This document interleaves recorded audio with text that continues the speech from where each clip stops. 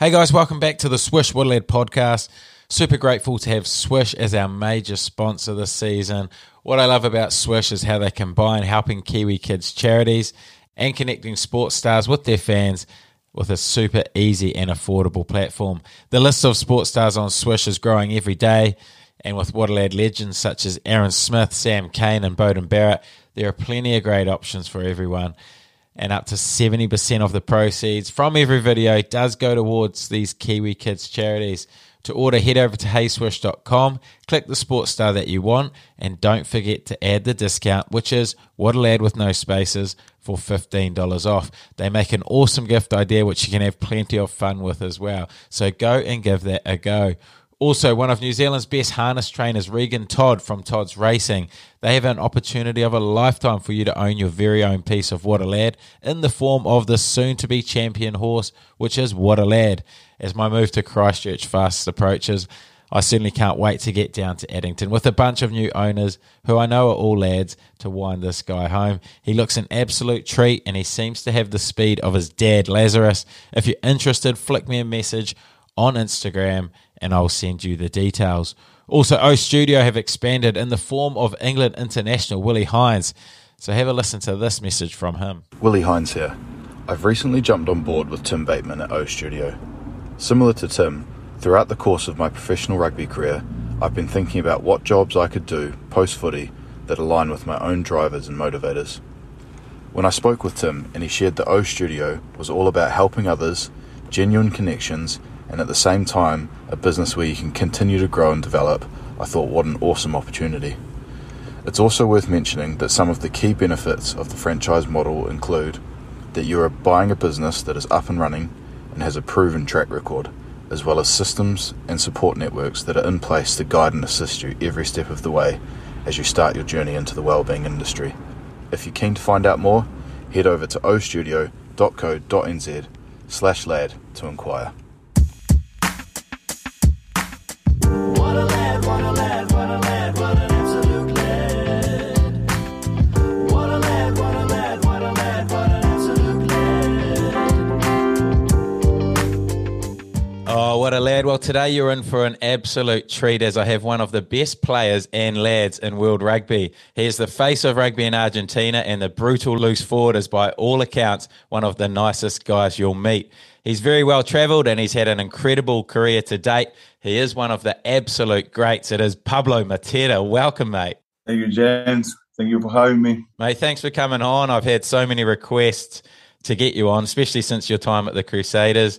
You're a very popular man here in New Zealand. It's a pleasure. It's a pleasure chatting a little bit about rugby. Always a pleasure. And it gets my English. It's good to speak my English every time in a while, not to lose it. So yeah, mate, your English is good. I noticed that in your time at the Crusaders. I wasn't sure what your English was like heading to the Crusaders, but obviously you fitted in there seamlessly. Yeah, English is not too bad. I learned when I was young, but I thought I speak better. And when I arrived to New Zealand, I just couldn't understand nothing the guys were saying.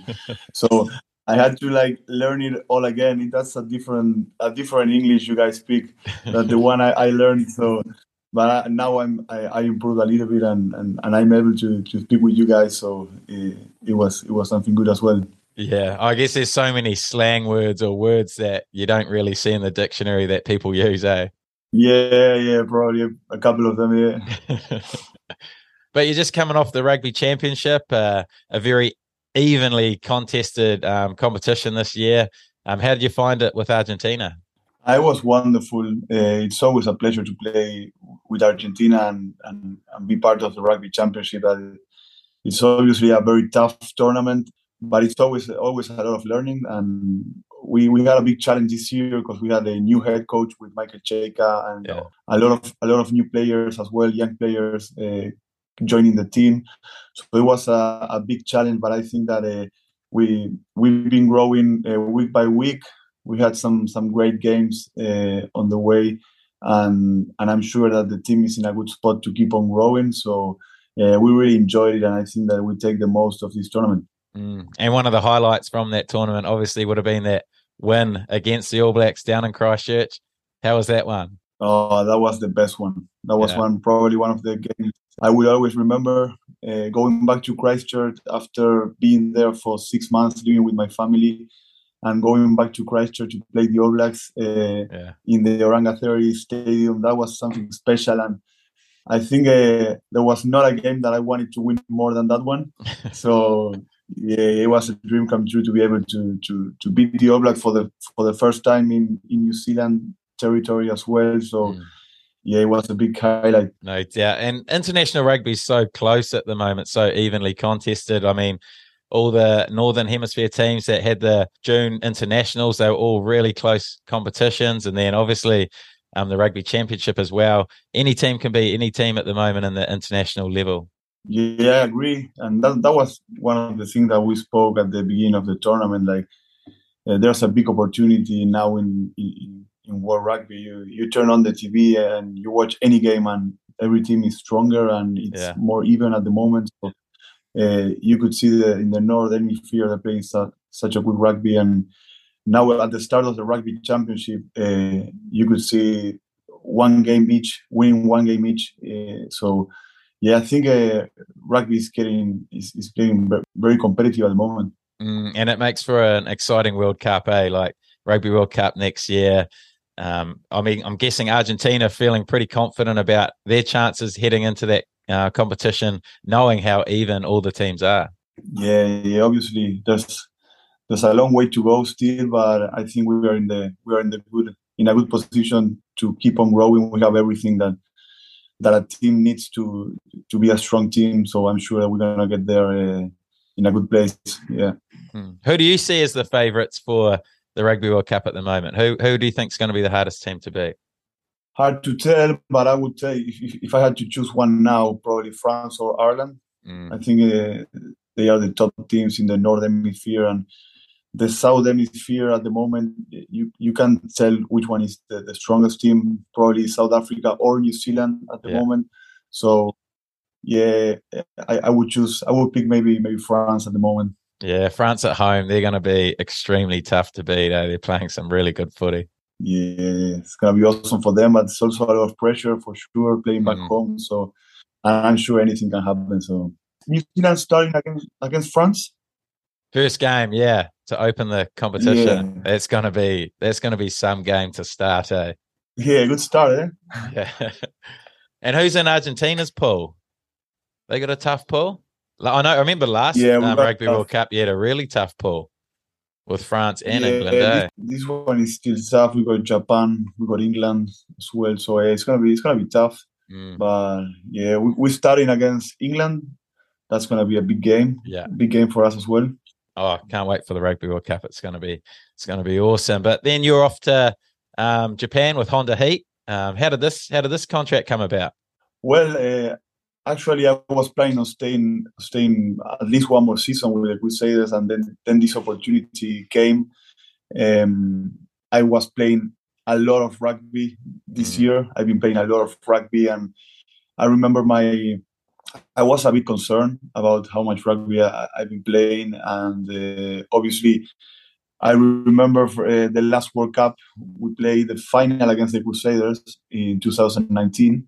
I played a lot of rugby. I played Super Rugby that year and went straight to World Cup, to Rugby Championship and to World Cup. And I remember playing the World Cup and feeling exhausted. And I said, like, this is not the way it's supposed to be. I should be preparing the whole year to play the World Cup, not coming to the World Cup already with a sore body and exhausted. But I think it was a hard decision because obviously I had the best time ever at the Crusaders, and I didn't want to leave my spot there. I really enjoyed it. I loved it, but I thought that Japan was maybe the smartest decision in a World Cup year. And I always wanted to go to Japan. I thought it was going to be maybe after a couple of more years, but the opportunity came now. I thought it was a good time to do it. My wife loves Japan. She's been there on holidays, and she came to the World Cup as well, and she loves it. So she was one of that took the decision strongly, and we said, okay, let's go for it. We love new challenges. Going to New Zealand was a big challenge as well, and we really enjoyed it and we learned a lot. So we just say, okay, let's take this chance to keep on learning and I don't know, experience something different. Yeah, mate, your wife must be a legend because obviously so much moving you've done in your career to still be up to challenges, to head to countries where obviously another language you're going to have to learn. It's not easy for your partner, and especially once you've got kids as well. Yeah, my parent is the best, and my kid as well. Like he was born in France. Yeah. He lived there almost for 8 months. Then we went to Argentina, new language, for another 6 months. Then we went to New Zealand, another language, a third language for 6 months. And now I'm taking them to Japan. So yeah, they've been awesome.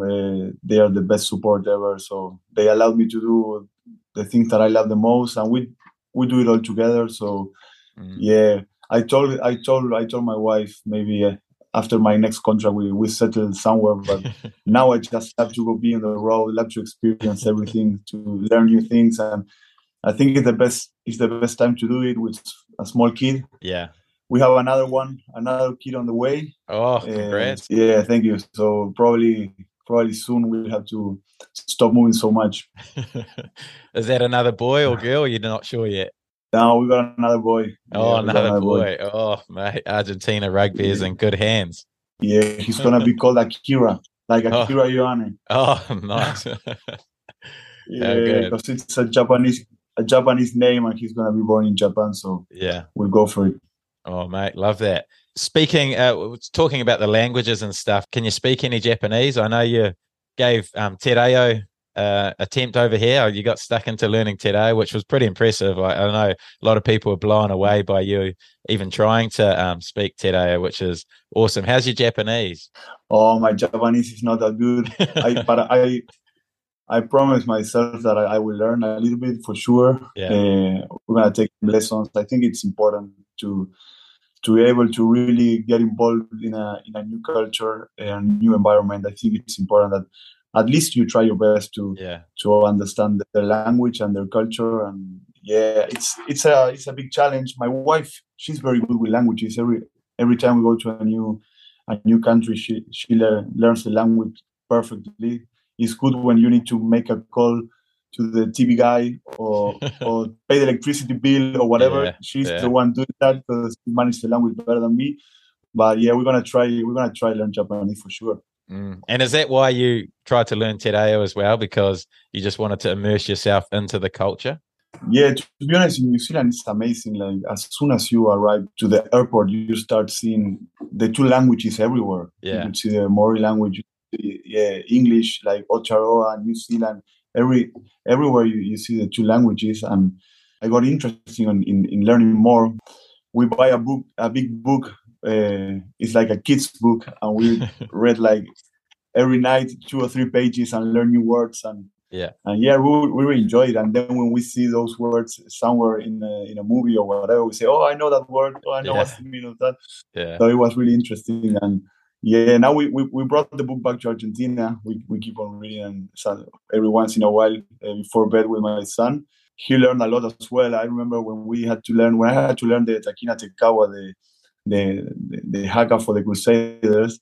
I had to practice a lot at home, and my son saw me practicing, so he almost knew it as well. And yeah, that was amazing. So yeah, obviously, I think it's a big opportunity to be in a new place and learn the language as well. So what's it like facing the haka now that you know a little bit of Te Reo and a little bit of the Māori culture, and obviously you learnt the Crusaders haka? Now I know a little more about what's the meaning of it.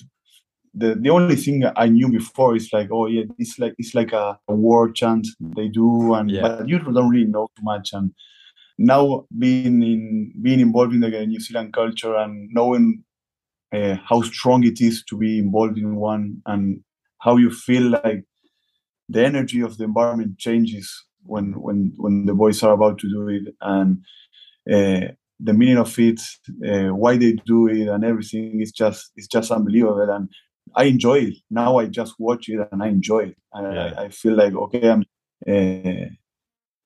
happy that I'm able to experience that and to see the boys doing it. And it's it's just joy. Mate, that's so cool.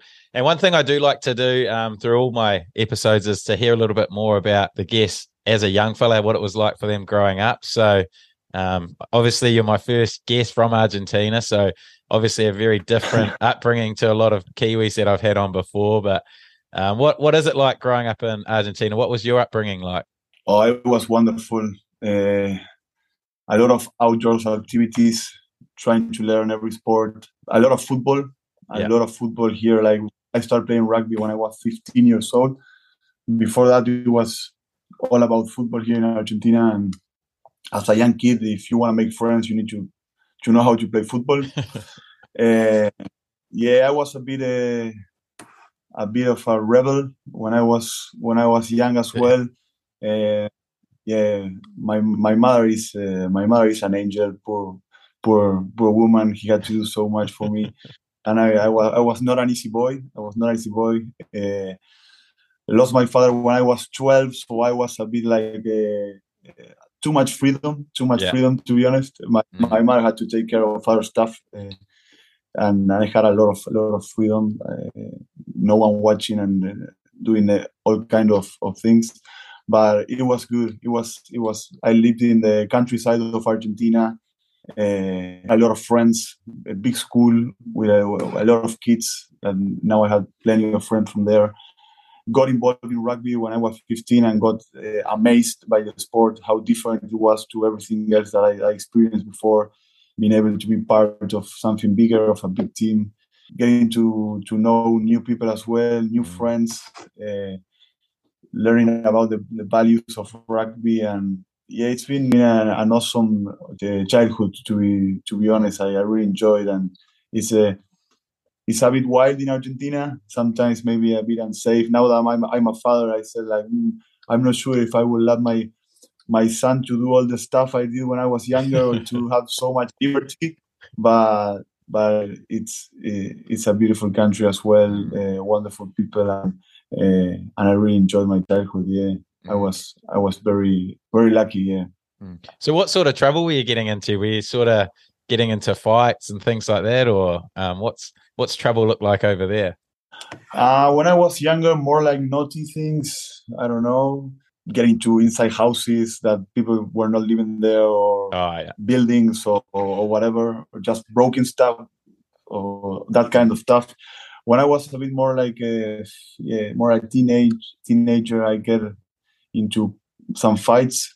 There was one when I was 17 that almost pushed me away from rugby. I remember one of my under 20s coaches that told me, like, if you're gonna be behaving like this, there's not a you can't be part of a team, a rugby team or whatever. And at that point, I say like, okay, I need to change some attitudes. I need to start, I don't know, mature, be more mature and really take this more seriously.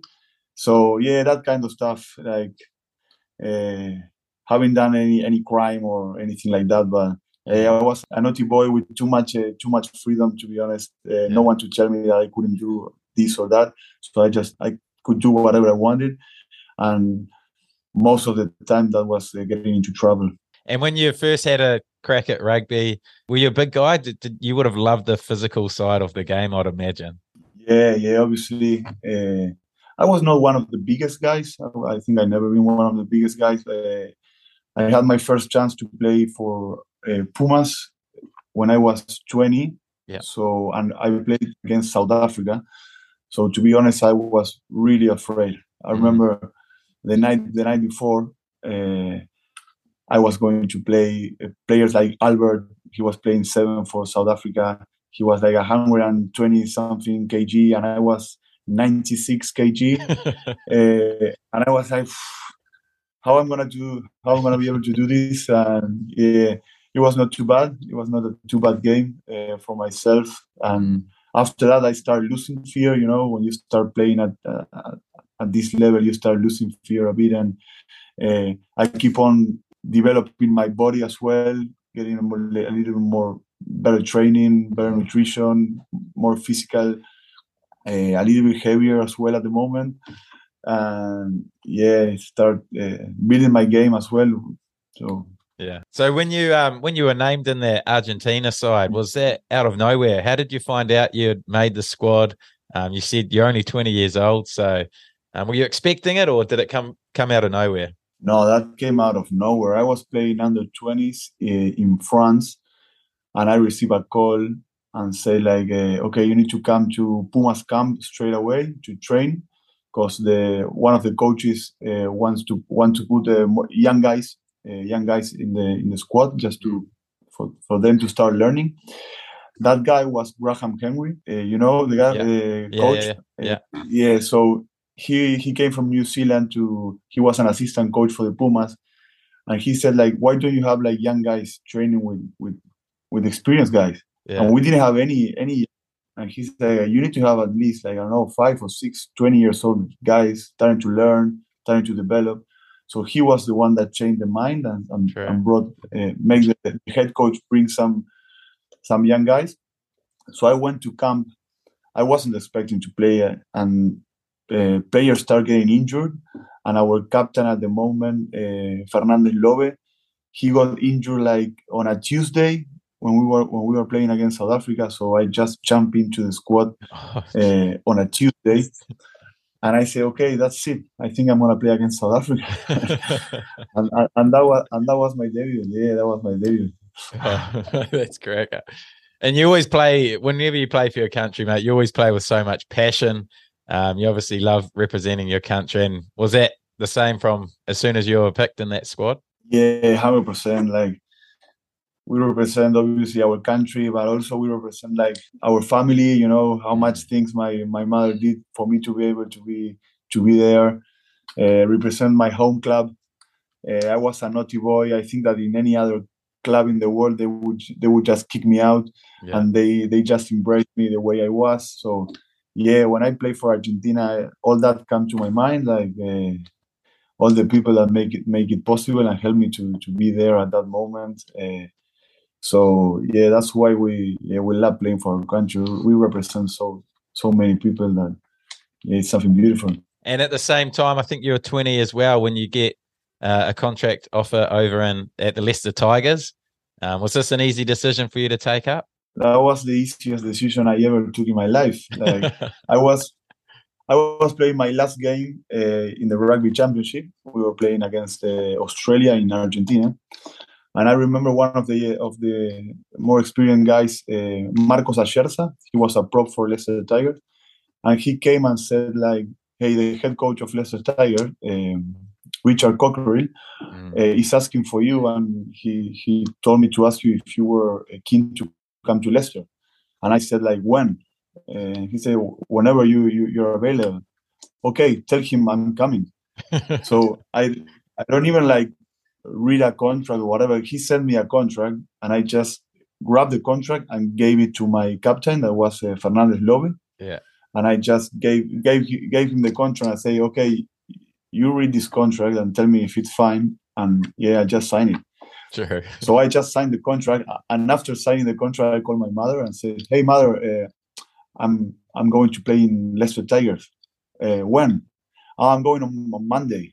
And she was like, "What are you talking about? You have nothing to worry about. Fernandez Lobe already read the contract. Everything is fine, man. I'm going to play for Leicester Tigers."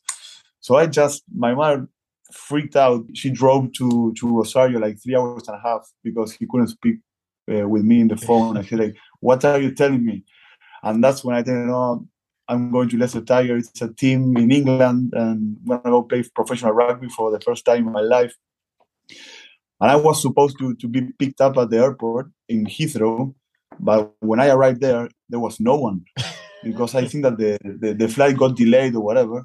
So I just started asking there to the people like, "Hey, how do I go to Leicester?" And they were like, Leicester Square or Leicester City, because there's like a subway stop that is called Leicester Square. I almost went there. Imagine if I went there, I would never ever find my way to Leicester.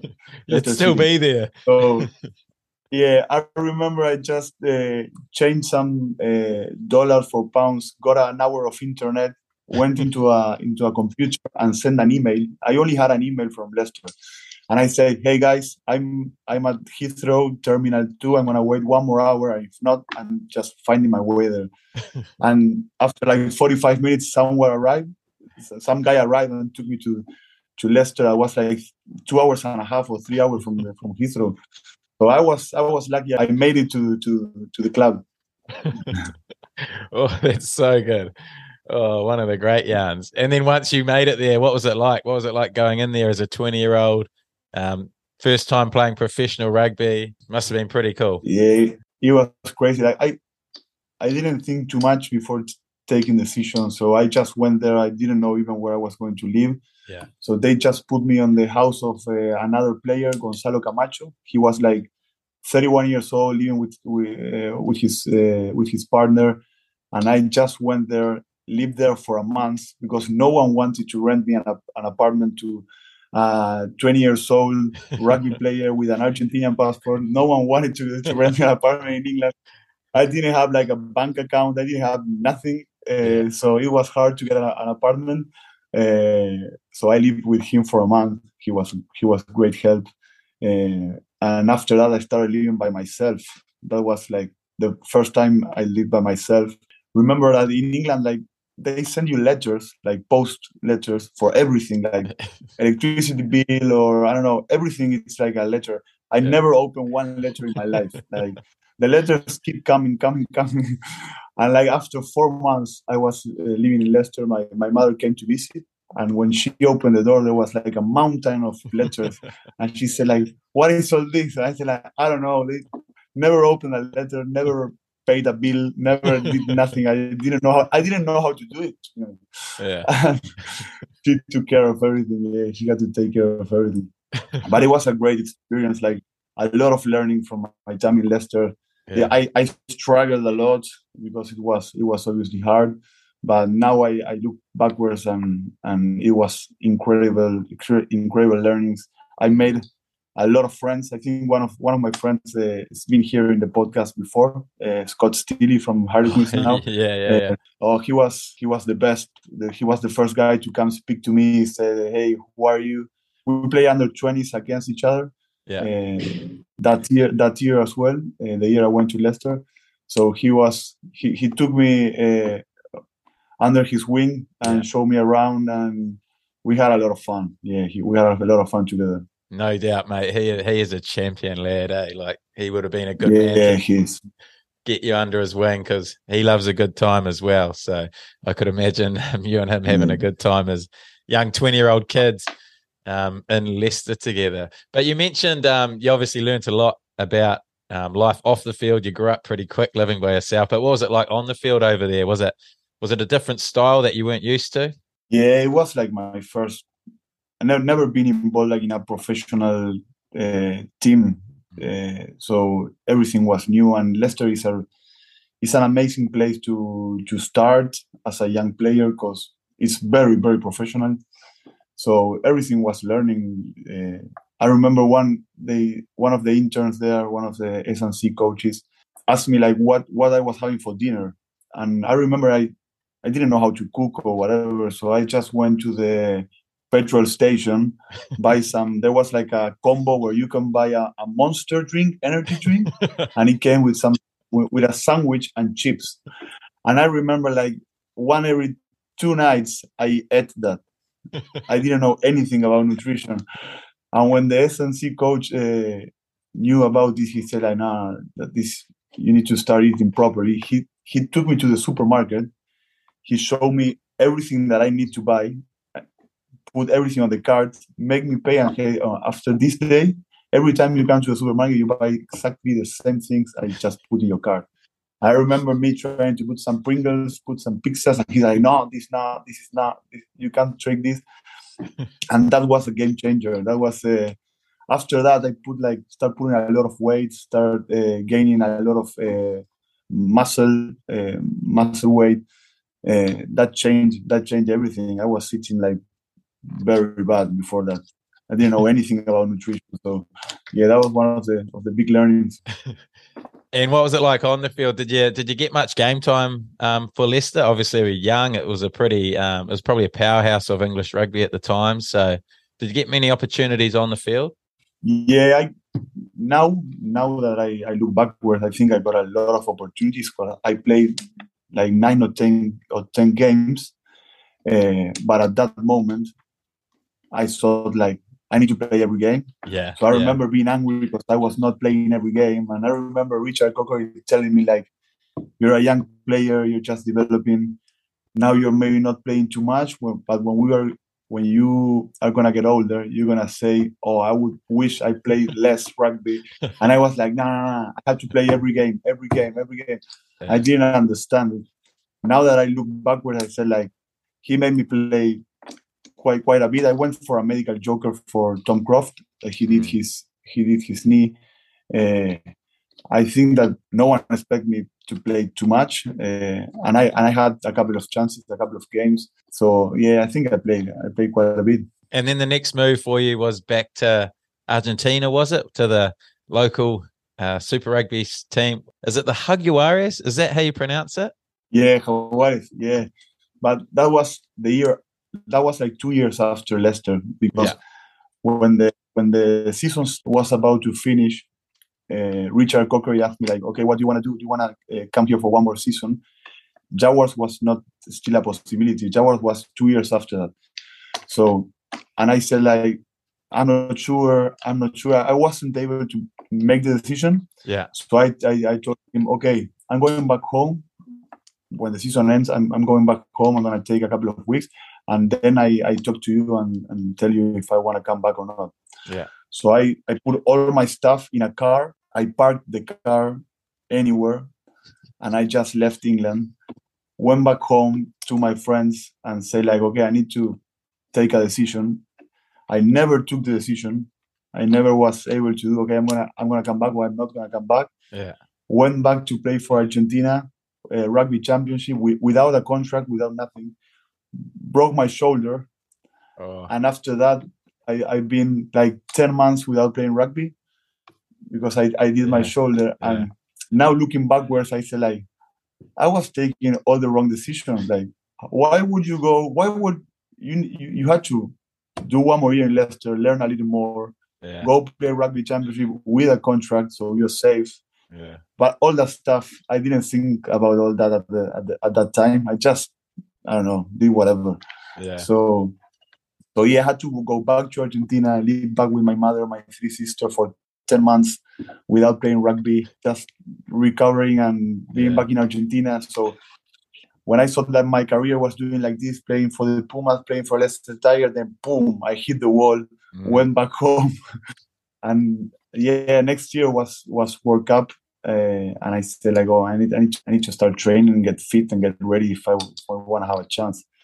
So I played the Pacific Cup in Fiji, and some games that the Argentina had, like Argentina 15. I went to the World Cup, and after the World Cup, that's when Jaguar started, and I played 4 years for the Jaguars. But in the middle of Jaguars and Leicester, there was a year where I was just injured without a contract, living with my mother. Yeah, mate, it's crazy. So when you are injured like that, is no one from Argentina help you with your recovery and stuff? Is it all left for you to do on your own? That was a bit crazy because with Argentina before Jaguars, you didn't have like a contract because there was no professional competitions. You got a contract for the week if you get picked for the squad or if you are between the. So I didn't have a professional contract with Argentina, whatever. I was just by myself. Yeah, they did help me a lot I went. They had a place where I could go have recovery, do physiotherapy and all the stuff. So yeah, obviously they helped with my recovery, but I was not under a contract or something that. I was just by myself. Yeah, that's crazy. And did you ever pick up your car with all your stuff in it, or was that still there? No. I remember like after like a year or so, I received an email that said like, okay, we found your car. It was wrongly parked for I don't know how much time. So we just I think they demolished it. Oh, true. Yeah, it was a 300-pound Fiat Punto Yeah. from 1999 with all my stuff inside, and it only one of the doors was working because Logo Munipola at that moment, prop for Leicester Tiger, on a night out he just smashed the door and I could never open it again. So only my door, the driving door, was the one working. So every time I had to pick someone up, that the guy had to come this way into the other seat. So I didn't lose a lot of value when I lost my car, but I remember I had my coffee machine and some stuff inside the car as well that they're gone. Got it. Got it. Oh, but one thing about the Jaguares was that, like, obviously it's always hard to start a new team in a competition like Super Rugby, but one thing I guess I remember about them is they were getting better every single year. I guess it was the time you guys had together, and obviously you took them all the way to the final in 2019, but it was such a cool journey for you guys to see where you went from the start to where you finished up. That was unbelievable. Like I remember when we started the project, when they told us, "Hey, you guys want to join the Jaguars?" and our first year, we didn't have nothing. We didn't even have like a proper gym where we could train or anything. It was from zero. And the first year we struggled a bit. I think we won 3 or 4 games. Second year we won like 6. Yeah. And our third year we played quarterfinals. We couldn't believe we were playing quarterfinals in Johannesburg against the Lions. And our fourth year we went to the final. So it was a lot of growing year by year, and it was amazing. Like we were feeling really proud of what we were doing because we look backwards and we start building like a culture. Our team had a culture already, have some traditions, have some ways of working. Learned a lot. I remember our first year we said like, okay guys, we're gonna come into a competition where all the teams are playing in the same competition for 15, 10 or 20 years, I don't know, and we need to catch up. So we're gonna train harder than anybody. And I remember the first year, oh man, we trained it so much. It was impossible we were going to win a game. We trained it so much.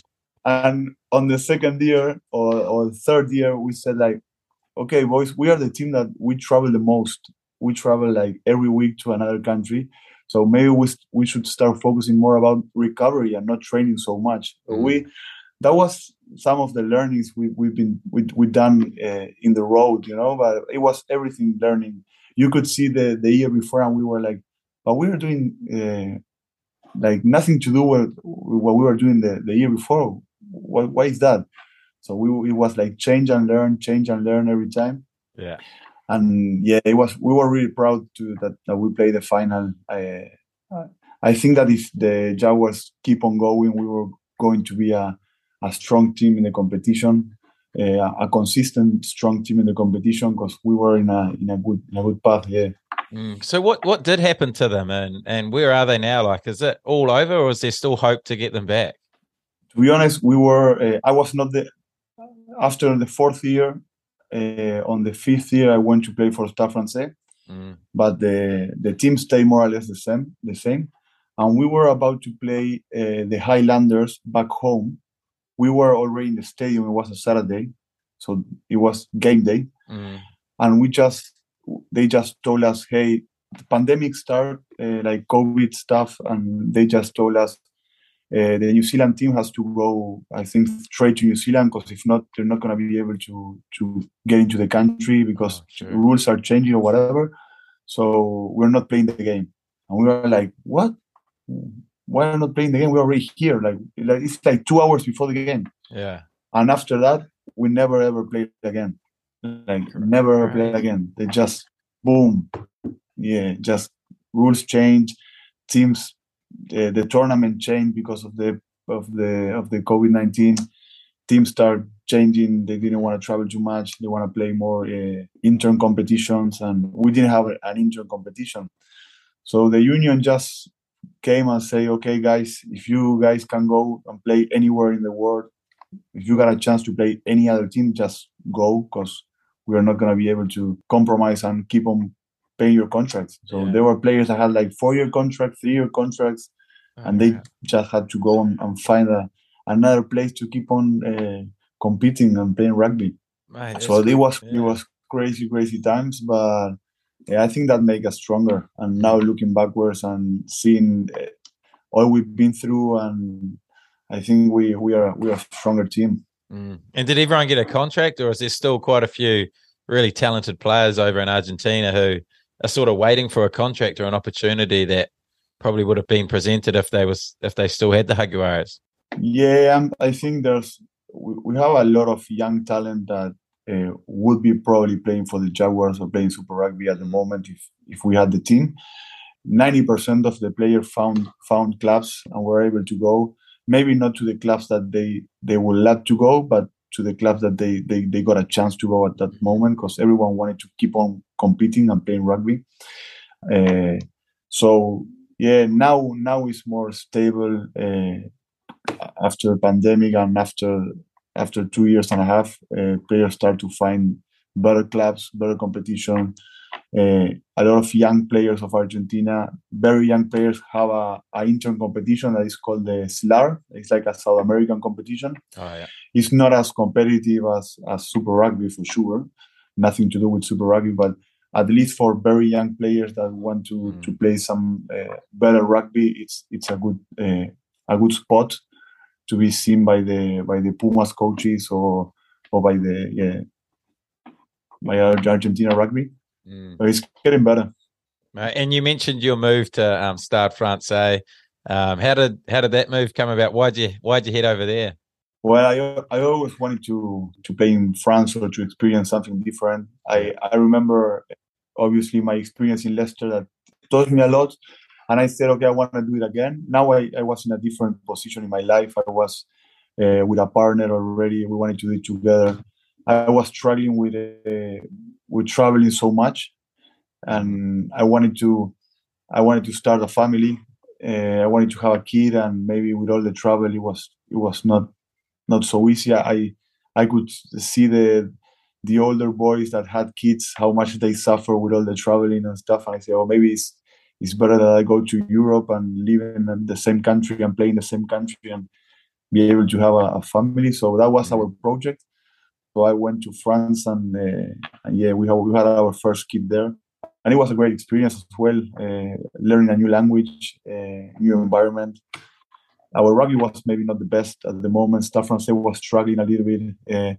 I remember I was contracted by Heineken Meyer, and when I arrived, like 2 days before I traveled to France, he got sacked from Stade Francais. So when I arrived, we didn't have a coach, or we didn't have nothing. So I didn't even know who to speak to get the game plan, or to learn the calls or whatever. Yeah. So it was tough times in Paris, but it was fun. It was fun. How did your wife find living in France? Did she enjoy it?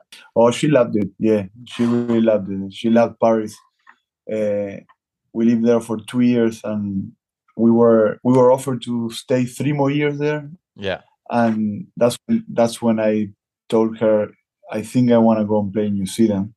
And she was like, nah, what are you talking about?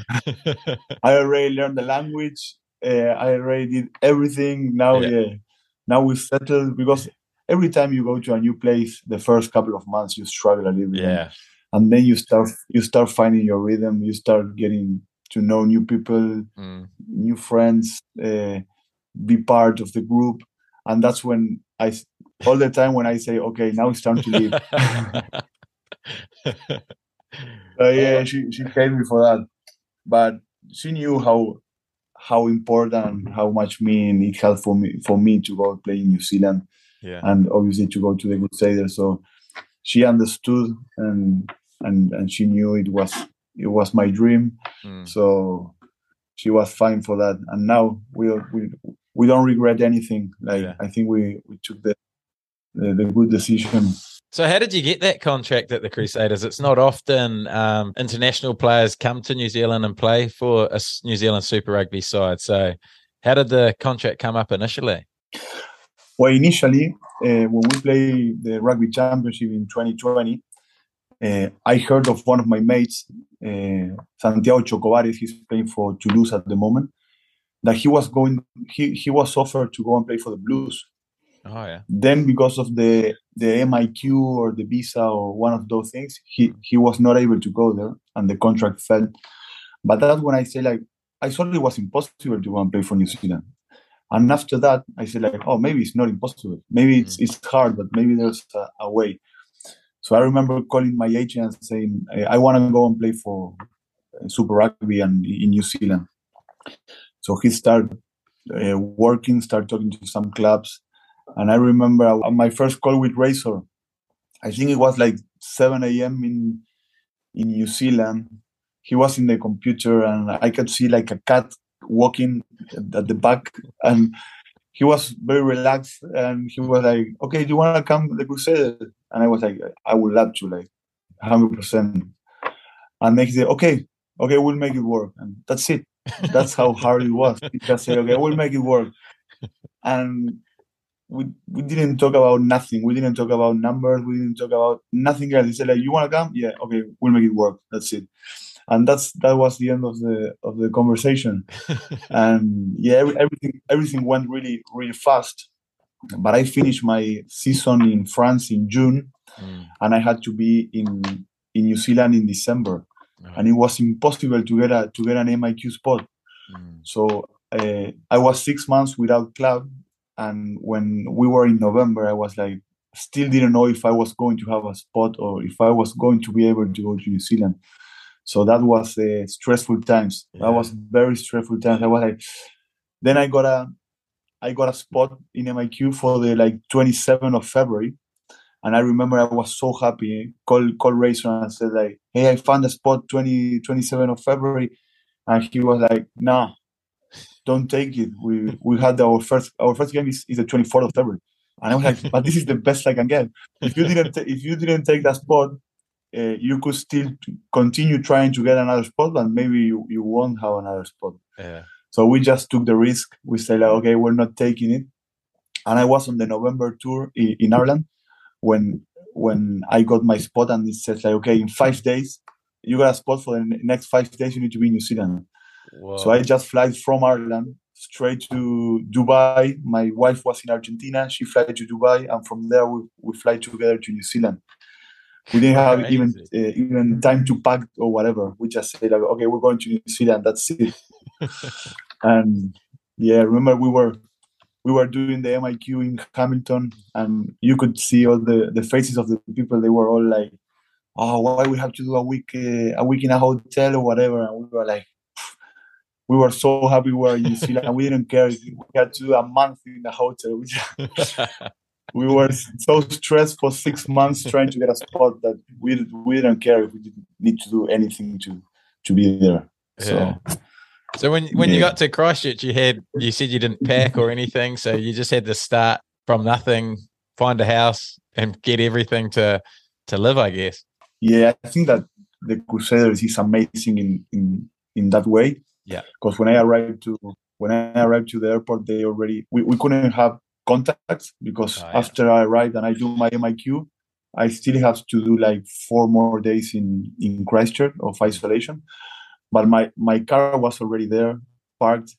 They already put I already rent an Airbnb, and they went there and put like food in the fridge. They asked me, what do you eat? What do you need for the next 4 days? What does your baby need for the next 4 days? So they sort everything out. So that was really amazing. That was something else, like something I never experienced in any other environment or any other team. How much they care about the family that is coming to the new club. So yeah, that's how it worked. And after my 4 days in quarantine, I just started training and involved with the team. And how do you find the boys? Like, what was the differences between the Crusaders and some of the other sides that you'd played for? No, I remember our first day that we had to do some fitness tests, and we finished our fitness test. And after that, we started doing rugby drills or rugby skills. And I was amazed of the quality of the rugby session, because I said, if I look back to any other team and we haven't been training together for a month, and we just did some fitness tests, our rugby would be like shit.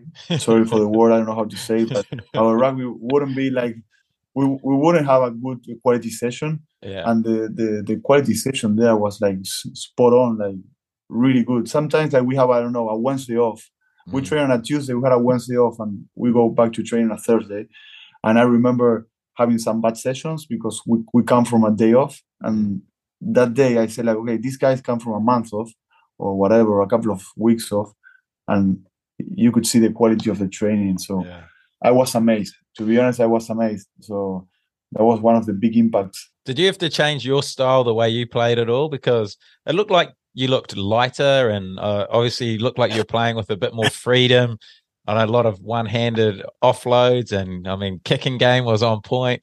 Remember that kick in the final? But did you change your style at all? Man, I was trying to put weight on, but it was impossible. Like they run so much in training. They don't give you like 20 seconds to go and have a drink. So that's why I was looking lighter. I was running all day. Like I never ran in my life, more than when I was 20. So yeah, at the first couple of games, honestly, I struggled. Like I said, oh, this is harder than I thought. Yeah. The challenge was not in the rugby, but was in the fitness wise, the physical. It was very physical, very fast. A lot of game time. So that was the biggest challenge. But I think after the 4th or 5th game, I started feeling better and being able to play some rugby because I was not playing rugby at all at the beginning. So yeah, at the end, I really felt that I found my rhythm, with the team, get to know my teammates, how they play, where they're gonna be, and I started enjoying my rugby a lot. How much weight did you lose? I lost like 4 kg. Oh, yeah. And you've put that back on now? Like after 2 weeks, I put it back. 2 weeks at home and I put it back. Yeah. Oh, that's good stuff. And what sort of players in that Crusaders environment really impressed you? Who did you think, wow, this guy is amazing? Sebu Ruiz. Yeah. So that guy is something else, yeah. He can kick, he can chase, he can run, he can tackle, he can do whatever. Yeah, that was one of the guys that I was more impressed.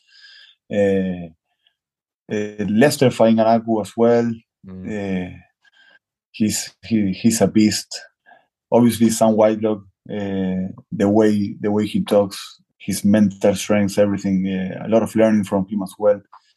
But Ethan Blackadder, like his work rate is unbelievable. So yeah, a lot of incredible players. Yeah, and talk me through that kick in the final. Obviously, a lot of people will remember the wee grubber you put through. Big moment in a big game. What do you remember about that one? And not much, to be honest. I remember it just happened, when you're not thinking a lot. But I just, at some point after playing a little bit with maybe Sebu Ruiz, I knew that you could just kick whatever and he's going to get the ball. So that gave me a lot of confidence, to be honest.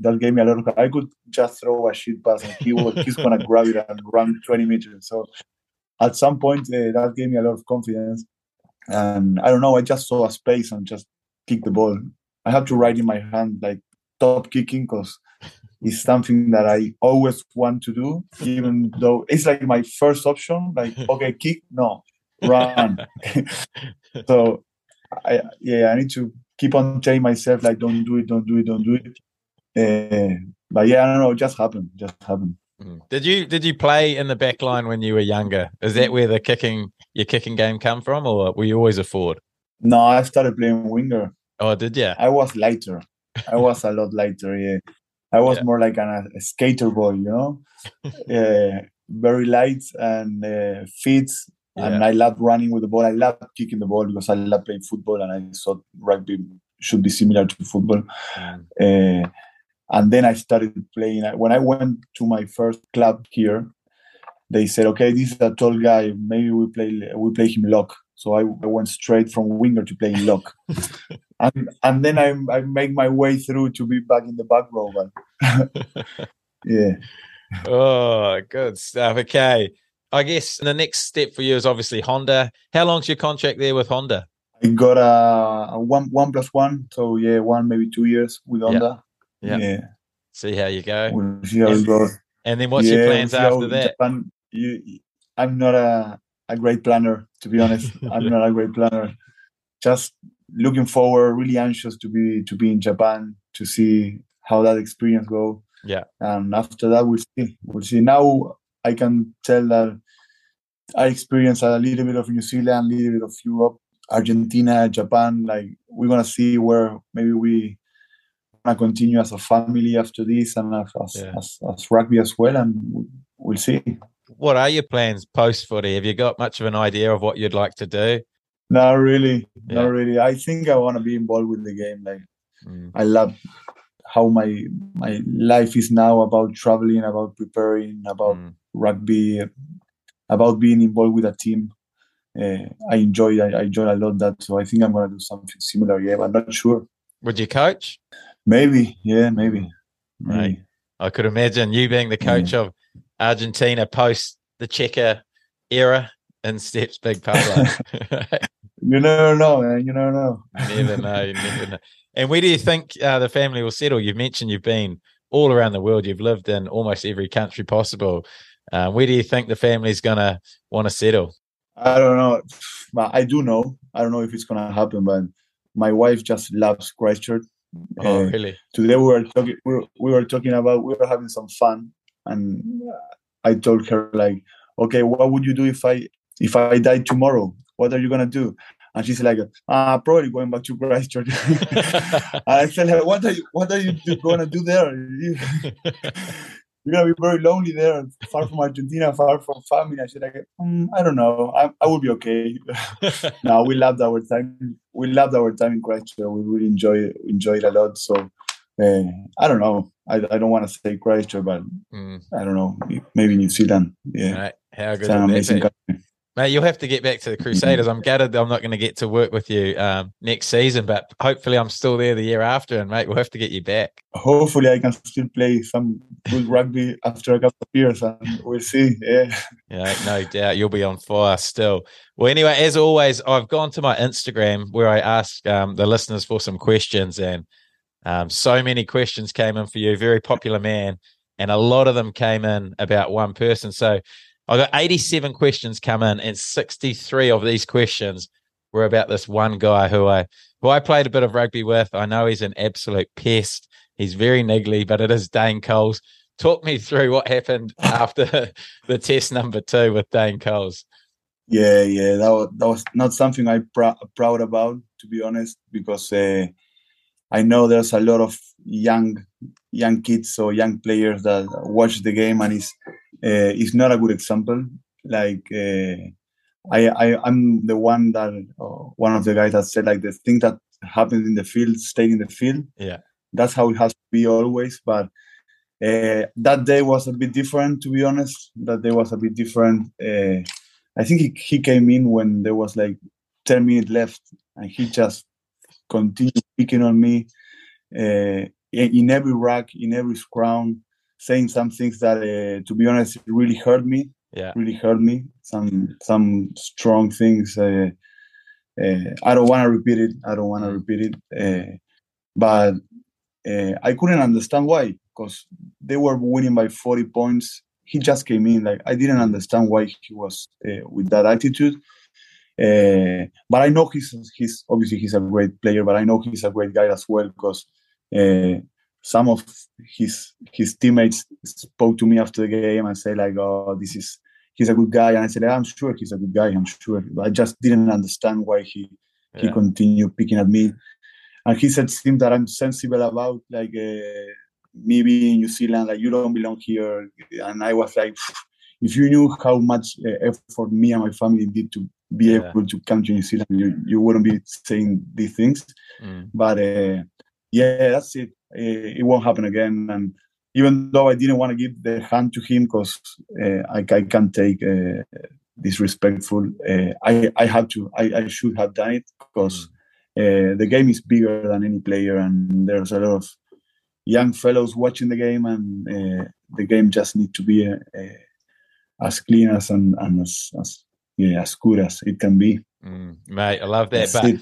I do know how niggly and how bad some of his some of his banter can be. And yeah, sounds like he took it a little bit overboard in that game for sure. Yeah, it can happen. Mm, Another good learning for next time. yeah. If he invited you to go have a beer with him, would you go?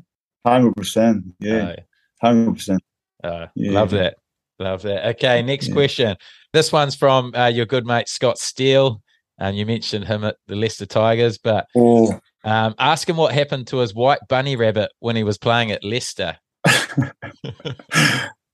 now, well, as I told you before, when I was living in Leicester, I didn't know if I wanted to stay or not, so I don't even plan. I don't even make a proper like moving back to Argentina because I thought Yeah. that maybe I would come back. And after like days gone by and I had to leave, so I just booked a plane. And after packing a few things, I said like, okay, what I'm gonna do with the bunny? Like, so I didn't know where to take it or whatever. So I just opened the door and released him. He was a free bunny now running in Leicester. I hope that he didn't got hunted by a fox or something like that because there's a lot of foxes around there. But yeah, he's a free bunny now. So was this your pet bunny? Did you buy a pet bunny, or where did the bunny come from? No, I didn't buy it. I just went to a place where they have a lot of animals, and they just if you wanted to take care of it, you could take care of it. So I don't know. I thought I don't know. Maybe a bunny is easy. So I got the bunny, but I didn't have a cage or nothing. So the bunny was free in my house all the time, and he keep on like biting everything. He ate all the cables of the TV. He ate everything like even the wall was like all you could see his teeth everywhere. And it was not my house; it was a rent house. Now I can tell why no one wanted to rent me a flat in Leicester. Like, yeah, it was. But yeah, he was a free bunny, and you could be watching TV and you heard like, "Vroom," and the bunny was like running all over the apartment, all night running because they're like night animals. And yeah, one day I just set him free. Oh, that's so funny. Did the landlord know you had a bunny at the rental? No, not really. And the landlord, I said like, I think I texted him when I was in the airport already. I said like, oh, I left the keys at the door. I'm flying to Argentina today. Thank you for everything. That was it. Oh, that is so good. I love that one. The white bunny. Okay, next question. This one came in a couple of times. How have you got such massive arms? What's the secret? Arms. Yeah. No, massive arms. But there was I had a one of the best conditioning coach was Steph Dutoit in Stade Francais. He's South African. He was the conditioning coach for Stormers. I'm sure a lot of South African boys know him. And he was the fittest guy in the team. Like no one could beat him at Bronco. He's like I think 50 years old. And he had a mentality that said that no biceps, no rugby. Like you can't play rugby if you don't have biceps. But no, that's not me. That's not me. I'm not a big gym fan, to be honest. Yeah. I'm not a big fan. I was a big gym fan when I was younger. Now I'm just I'm more like a recovery guy. I'm more about trying to be able to play on Saturday. That's it. Yeah. Well, I think everyone gets to that age, where you just recovery becomes the main part of rugby. Yeah, not everybody, man. Corey Taylor, I remember him smashing the gym and watch. I see how he could watch me, and he said like, "You don't like gym, man?" And I said like, "Nah, I don't like it too much." He's a gym freak. Yeah. Right, that's good. Okay, next one. This question's from our major sponsor, Swish. If you could get a video message from any celebrity, who would it be and why? Oh, that's a good one. Probably Lewis Hamilton. Oh, yeah.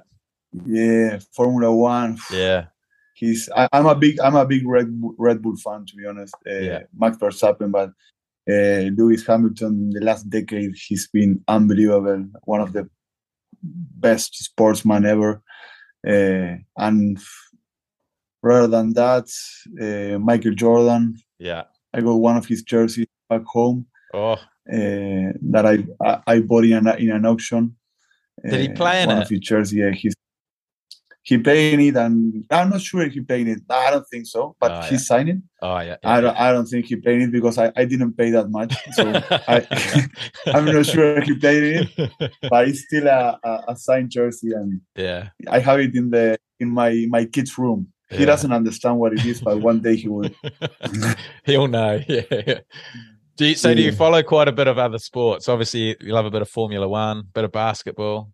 Yeah, not too much basketball, but I obviously I know Michael Jordan, but Formula One, yeah, I love Formula One. Mm. Yeah, I love the PlayStation game of Formula One. Oh, yeah. Love playing. Yeah, And football, obviously, everyone loves football in Argentina. yeah. Argentina is just about football. Rugby is so tiny you couldn't tell. When I went to Christchurch, I said to my wife, I think that more people know me here than they know me in Argentina. Like, everyone knows rugby in Christchurch and obviously New Zealand, but in Christchurch, like everyone. Mm. Remember my first day, like the girl in the check-in say like, so you are that foreign player that is coming to play for the Crusaders? And I said like, yeah, that's me. I don't look to New Zealander. I know my English is not that good. Oh, good stuff, Kay. 2 more questions. What was your favorite thing and least favorite thing about living in New Zealand?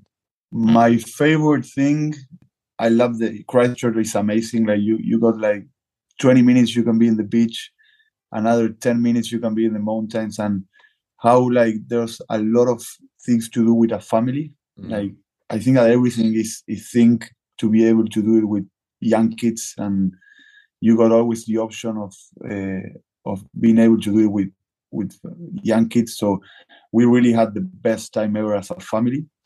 I think the worst thing and the most difficult thing was the time difference. We got 15 or 16 hour difference, so we had a very short gap to be able to talk to family and connect with family. So there was a couple of weeks where we just don't spoke with anybody, and we're just the three of us there by ourselves.